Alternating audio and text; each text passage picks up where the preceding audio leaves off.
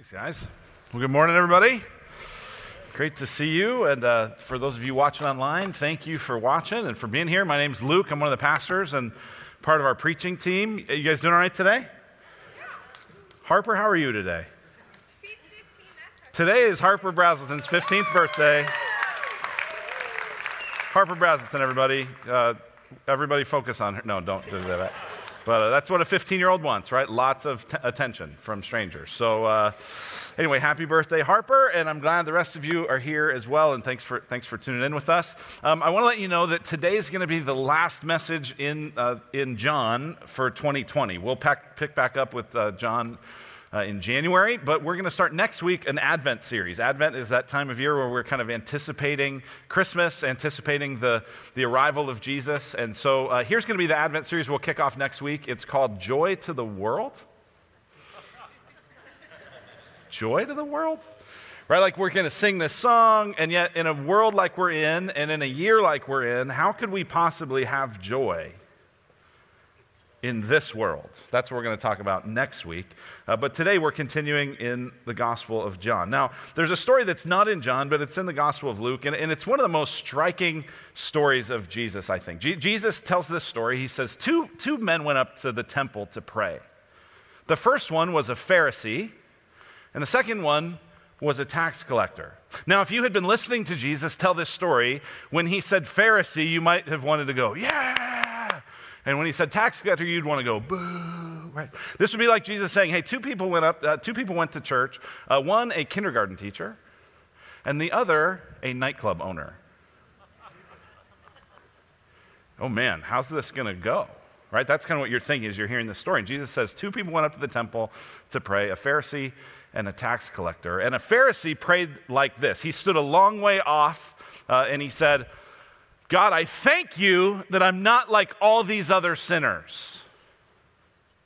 The tax collector, on the other hand, tax collectors were people who had sold out their own people. They were collecting more taxes than people owed, and they could keep the difference. They were just extorting people. I mean, it was like organized crime. And the tax collector comes to the temple, and he stands a long way off, and he can't even look up to heaven, but he just beats his chest, and he says, God, have mercy on me, a sinner. And Jesus says, I tell you that one of those men left and went home right with God. And it's not who you thought when I started the story. The tax collector, not the Pharisee, went home right with God. Because the Pharisee thought he had it all together. He said, look at how impressive I am to other people. It actually says in the story that he kind of prayed to himself. He prayed to himself, oh God, thank you that I'm not like other people. He was comparing himself entirely horizontal. And so he goes home thinking he's fine with God, but actually being totally far from God. The tax collector, he prays vertical. God, have mercy on me, a sinner. He goes home right with God. See, one of the perplexing stories in all of the Gospels, and it's true here in this Gospel of John, is how is it that the religious people who seem to be so ready and eager and waiting for God's Messiah to come, how is it that when he comes, they miss him? What was going on there? Right, these religious leaders who should have been anticipating the arrival of Messiah, Jesus shows up and they're like totally opposed to him. Right, that's what we have been seeing in chapter 5. We're going to look at the last part of chapter 5, but all of chapter 5 is just kind of one story. And at the beginning of John chapter 5, Jesus goes to this pool called Bethesda where there were all these people that had all sorts of infirmities, and they were kind of superstitiously waiting for an angel to stir up the water so they could rush in, and first one to cannonball in gets the healing. It was kind of the idea. And Jesus looks at this whole group, and he picks out a man who'd been invalid for 38 years. And he just speaks, rise, take up your mat and walk. And the man is instantly healed. Right? Who has the power to create new life like that? Only God. And yet when the leaders, these Jewish leaders, these religious leaders, see the man walking around, rather than going, oh my goodness, the Messiah has come. How did this happen to you? They get mad because the man was doing it on the Sabbath. that one day a week where you weren't supposed to work, and the man's carrying his mat, and that's work. And so they're mad that Jesus healed him on the Sabbath. And then they're mad that Jesus calls God his Father as he explains what's going on. And it says in chapter 5, verse 18, "This is why the Jews were seeking all the more to kill him, because not only was he breaking the Sabbath, but he was even calling God his own Father, making himself equal with God." And so what we looked at last week was that Jesus doesn't back down from this idea that he was claiming to be God. He actually puts all the chips in and says, yeah, you heard that right. I have the authority. I'm going to judge all people in the end. Everyone's going to stand before me. He doubles down on it. But it keeps raising this question. How is it that the people who should have been most ready to receive God's Messiah actually rejected him? And today we're going to kind of get the answer to that. And we're going to see this play out through the rest of the Gospel of John when we pick back up there in 2021. But I want us to see this, that there's a reason why these people don't believe. And it's the same reason why you don't believe. And I don't believe. Some of you are here today and you don't consider yourself a follower of Jesus. Maybe you consider yourself a good person. Maybe you consider yourself sort of better than others. But you would not consider yourself a Christian. And at the core, what you're going to see today is what's keeping you from becoming a Christian. Others of you, you are a follower of Jesus. You do love him, and yet there are times when you drift away from him. And you're going to see today what it is in you that makes you drift away from him. Because what kept these people from the Messiah that God had sent is the same thing that keeps you and I from him as well. Let's pray, and then I want to show it to you and see how we can apply it. Father, we invite you now to speak by your Spirit through your word. Help us to have conviction that can only come from the Spirit that would lead us to Jesus. We pray it in his name. Amen. So it's interesting. Jesus does this amazing work, and then in a sense, he's kind of on trial. And it's not a formal trial, but he's having to kind of explain himself. And the people are these leaders are coming against him. What's fascinating is by the end of this conversation, Jesus has actually managed to put them on trial. Say, hey, you're actually the ones that need to answer for why you're not believing the Messiah that God has sent. And so this last section of chapter 5 really has a lot of kind of courtroom language. There's a lot of talk about witnesses, and there's a lot of kind of indictments against these leaders. So here's what I want to do. I want to kind of run quickly through 4 witnesses and 4 indictments that we see in this text, and then I want to try to apply it and help us understand that the common thread is why we all tend to resist the Lord. So first, 4 witnesses that Jesus brings to bear in this story. This is interesting because usually in a courtroom you would only need 2 witnesses to establish that you were right. Here he does double that. He has 4. So the first witness is John the Baptist. Look at what it says in John chapter 5, verse 33. Actually, start in verse 32. "There's another who bears witness about me, and I know that the testimony he bears about me is true. You sent to John," that's John the Baptist, "and he has borne witness to the truth. Not that the testimony I receive is from man, but I say these things so that you may be saved. He was a burning and shining lamp, and you were willing to rejoice for a while in his light." In other words, John the Baptist was this guy who was telling you that the Messiah was coming, and you were actually excited about it. There was some hype, there was some buzz. You guys went out to the desert, you went out and you listened to him. Some of you even know people who were baptized. You were excited that the kingdom of God was near. And John is the first one bearing witness that the Messiah was coming, and you are not listening. Who else? What else is bearing witness? Well, the works of Jesus are bearing witness. Look at verse 36. "But the testimony that I have is greater than that of John. For the works that the Father has given me to accomplish, the very works that I am doing, bear witness about me that the Father has sent me." Well, what has he been doing? He's been healing people. He's been casting out demons. He's been showing signs and wonders that show what life in his kingdom is going to be like. He's saying those works by themselves should tell you who I am. Not only that, we see the third witness is the Father, God the Father himself. Verse 37. "And the Father who sent me has himself borne witness about me." His voice you've never heard, his form you've never seen, and you do not have his word abiding in you. But it said, the Father who sent me has himself borne witness. Now, we're not sure what Jesus is referring to. Is Jesus saying just, hey, the entirety of everything that I do as I'm connected to the Father bears witness about who I am? Maybe that's what he's saying. Maybe this is also a reference to when Jesus was baptized by John the Baptist. And the voice boomed from heaven, this is my beloved Son with whom I'm pleased. Listen to him. And he's saying, the Father spoke. The Father gave witness about who was coming, and you didn't listen. Here's the fourth witness, is the Scriptures, or Moses. Verse 39, you search the Scriptures because you think that in them you have eternal life, and it is they that bear witness about me. You're searching the Scriptures, you're reading the Torah, you've gone through all these classes and all this training, and it's formal, and you think, oh, if we just have the Scriptures, if we just keep all the rules, especially the rules about the Sabbath, if we have that, then we'll be okay. And Jesus says, you miss the point of the Scriptures.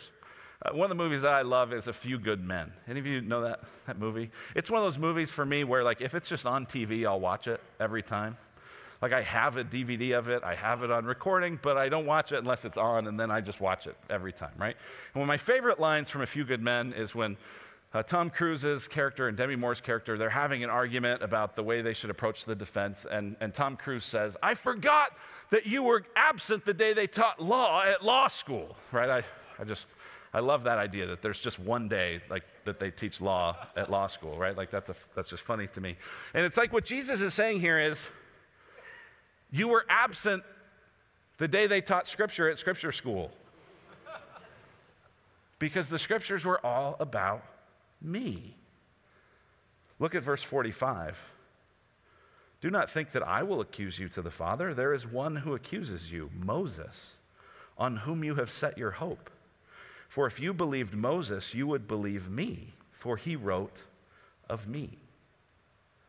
So there's these four witnesses, all saying, the Messiah is coming, the Messiah is here, pay attention to him, and they're not, which leads us next to these four indictments of Jesus throughout this story. Here's the first one. The first one is, you haven't heard, seen, or known God. Middle of verse 37, his voice you have never heard, his form you've never seen, and you do not have his word abiding in you, for you do not believe the one whom he has sent. Think about this. Jesus is talking to people who have devoted their lives to God. He's talking to a group of pastors and saying, you don't know the Bible and you don't know God. Why? Because you don't embrace me. The second indictment, you read the Scriptures but refuse to go where they point. Verse 39. You search the Scriptures because you think that in them you have eternal life, and it is they that bear witness about me, yet you refuse to come to me that you may have life. You see what I'm doing? You hear the testimony of John the Baptist and of the Scriptures, and you refuse. You dig your heels in. Right? This is like people who still get lost even though they have a cell phone. Right? Like, I get how you got lost 30 years ago, right? Because, like, you didn't have your map, or you'd never been there before, right? Your Rand McNally atlas, like, didn't fit in your glove compartment, right? So, but, like, now, how are you getting lost? You have a phone. It has Google Maps. What is wrong with you, right? That's what Jesus is saying. Like, you have the thing that has pointed to me, and you refuse to look at it. Third indictment, you do not have the love of God within you. I know that, verse 42 just says this exactly. I know that you do not have the love of God within you.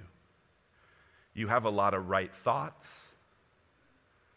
You have a lot of important self-righteous views, but you don't have love for God. What an indictment. Number 4, and this gets to the heart, the root of the issue. You are preoccupied with glory from one another. Verse 45. How can you believe when you receive glory from one another and do not seek the glory that comes from the only God? And here we get the answer. We get the bottom line. Here's the bottom line. You will not come to Jesus if you're living for the glory that comes from others. That's at the root why all these religious leaders who should have embraced the Messiah didn't. Because they actually weren't living vertically, they were living horizontally. Thank you, God, that we're not like other people. Versus having a thing with God, vertical. And it's the same for you, and it's the same for me. What keeps you and I from having a closeness to God, right? That's the closeness that Tyler talked about last week. I love that. He said, how close do we want our relationship with God to be? And a lot of times we think, it should be this close. And it's like, no, it should actually be this close, right? And the reason that we have distance, a lot of times what's in that distance is us being preoccupied with the glory, the reputation, how important we seem to other people rather than our relationship with God. It's the same for them, it's the same for us. In 1820, there was a big boom in astronomical discoveries. Lots of different things related to the universe were discovered in 1820, and that's because of what's been known by historians as the era of the great refractors, the era of the great refractors. All of a sudden, in the 1820s, there became these huge lenses that could allow you to see things through telescopes into outer space that people had not been able to see before. So here's a picture, actually, of Percival Lowell. He's the guy that Lowell Observatory in Flagstaff is named after. And so there he is. I believe he's actually looking at Venus, is what the caption of the photo said.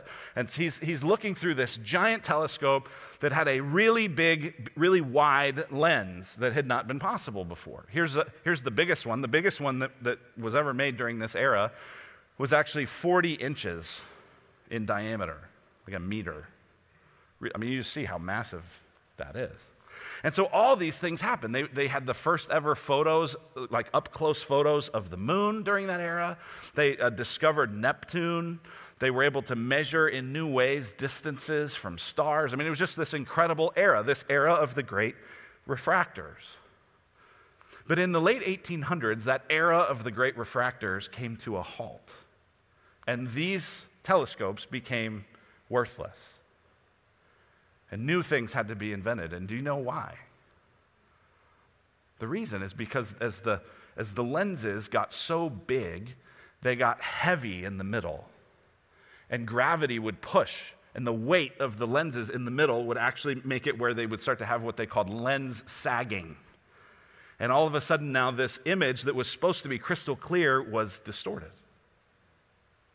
Well, this to me is such a picture of our relationship with God, right? We're made to be these great refractors that look and see the beauty and the definition and the sweetness and the perfection of God. And yet because of sin, we have this lens sagging. Our view is distorted. We don't see things the way that we should. Instead, God seems really small and people seem really big. That's what life is like with sin, is our vision is distorted. And that's what Jesus is saying, is that to the degree that people are big and God is small, you won't be close to him. So how do we know then if you're living for the glory of others? How do you know if people are too big and God is too small in your world? How do we know? So I've got just a handful of diagnostic things. I'm very familiar with these because of my own life. And so here's some ways to know if you're living for the glory of others. First, praise and criticism both mean too much. If you're living for the glory of others, praise means too much, and criticism means too much. When people say nice things to you and they praise you, it goes to your head. When people critique you and come against you, it goes to your heart. And in both cases, it means too much. I love what Philip Pointer said. He said, if you live for the applause, you'll die from the silence. If you live for the applause, you'll die from the silence. There's a difference, by the way, between encouragement and just praise. Do you live for the praise of others? And do you live to avoid the criticism of others?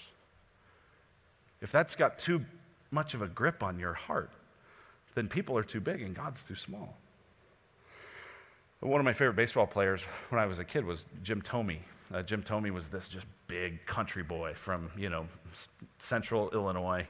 Played for the Indians forever, hit just gobs and gobs of home runs, like just whatever country strong is, that was Jim Thome. And he was, strong and good and young. And when he came into the league, I remember reading an article about him that he had a license plate. He was number 25. His license plate said DBTH 25. DBTH 25. DBTH stood for Don't Believe the Hype. And it was this way of him saying, I'm not going to live for the applause of people, because then their silence will kill me. How do you know you're living for the glory of others? Praise and criticism mean too much to you.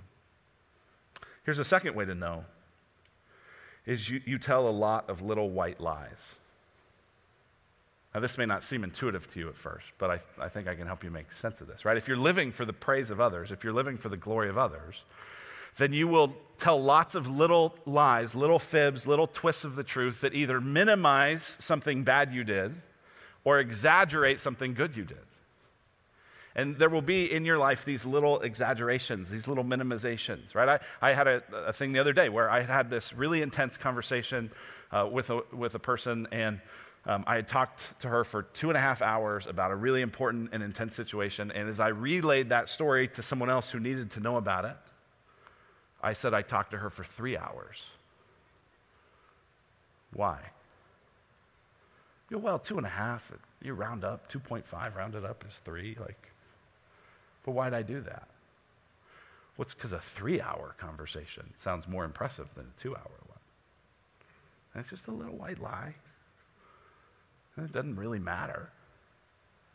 Do you have little white lies that pop up in your life? Little minimize this. Little exaggerate that. What about online? Little white lies. Right, online you look like this. And in person, a little rougher. Number 3, you know you're living for the glory of others if you're too easily embarrassed.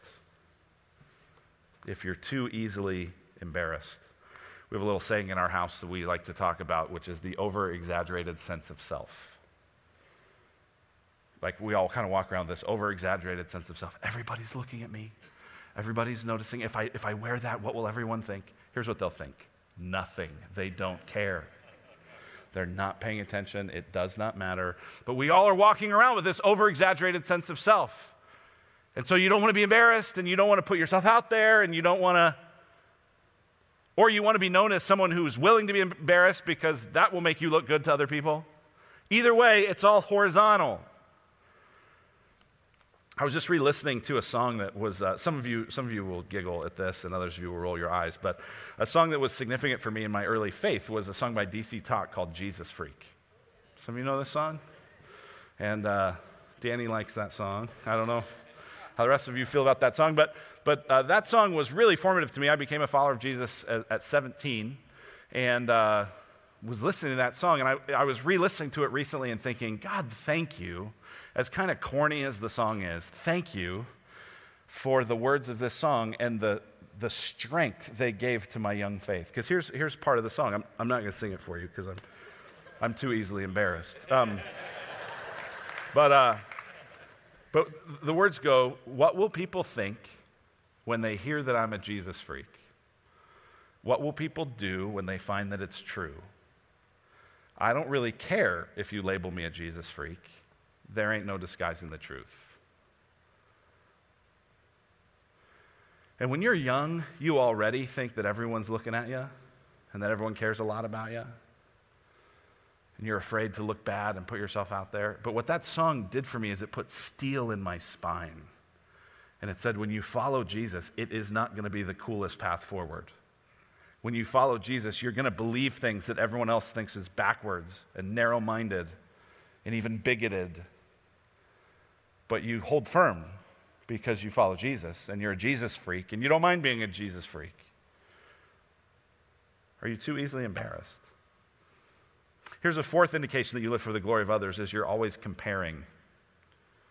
You're always comparing. We're about to enter the biggest season of comparing of the year, right?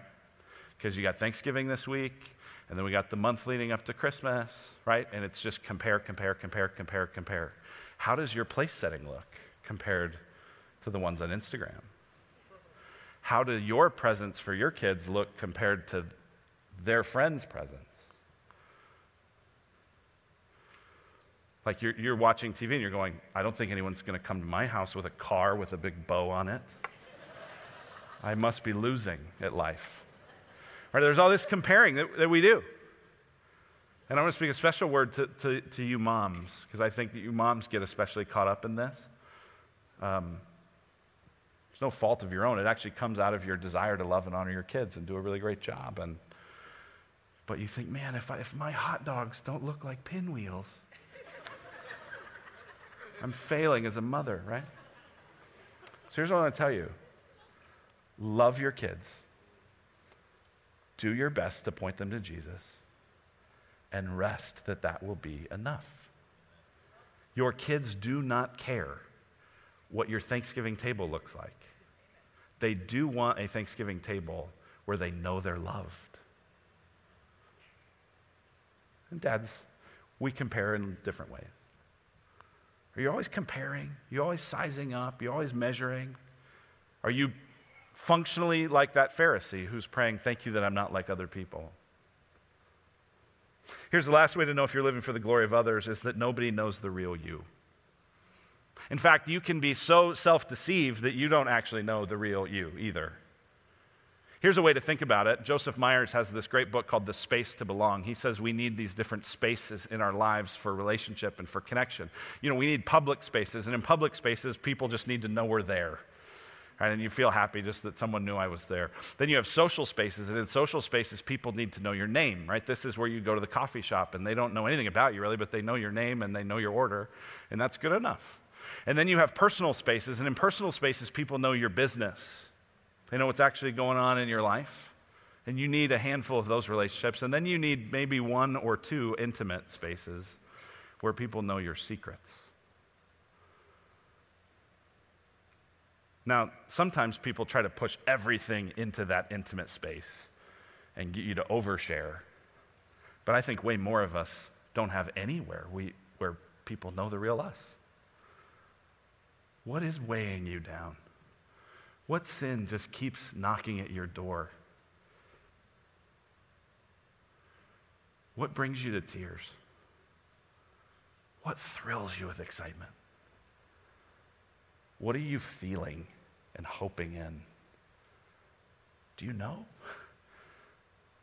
See, sometimes we can be so consumed with just how we look to other people that no one actually knows the real us, right? We say we don't want to wear masks anymore, but we wear them all the time. So is there any good news for us glory seekers from people? Yeah, there is. There is. And the good news is this, that we look to the one who didn't seek glory from other people, but he just tried to be connected to his Father.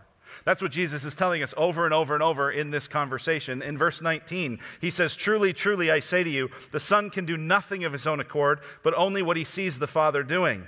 Verse 30, he says this, I can do nothing on my own. I seek not my own will, but the will of him who sent me. In verse 41, he says, I do not receive glory from people. What Jesus is saying there is not that he's unwilling for people to praise him. That's what we'll actually be doing for all eternity. But what he's saying is he doesn't get fueled off of that. That's not what drives him, is the praise of other people. What drives him is connection to the Father. And so when we look to Jesus, our lens that's been sagging and drooping, that's been drifting horizontal, begins to get vertical. And he begins to reframe our perspective. He begins to bring God back into the right vision. And we begin to actually live the way we were meant to live. Where now we're actually free to serve people. This is one of the most amazing things about Jesus, isn't it?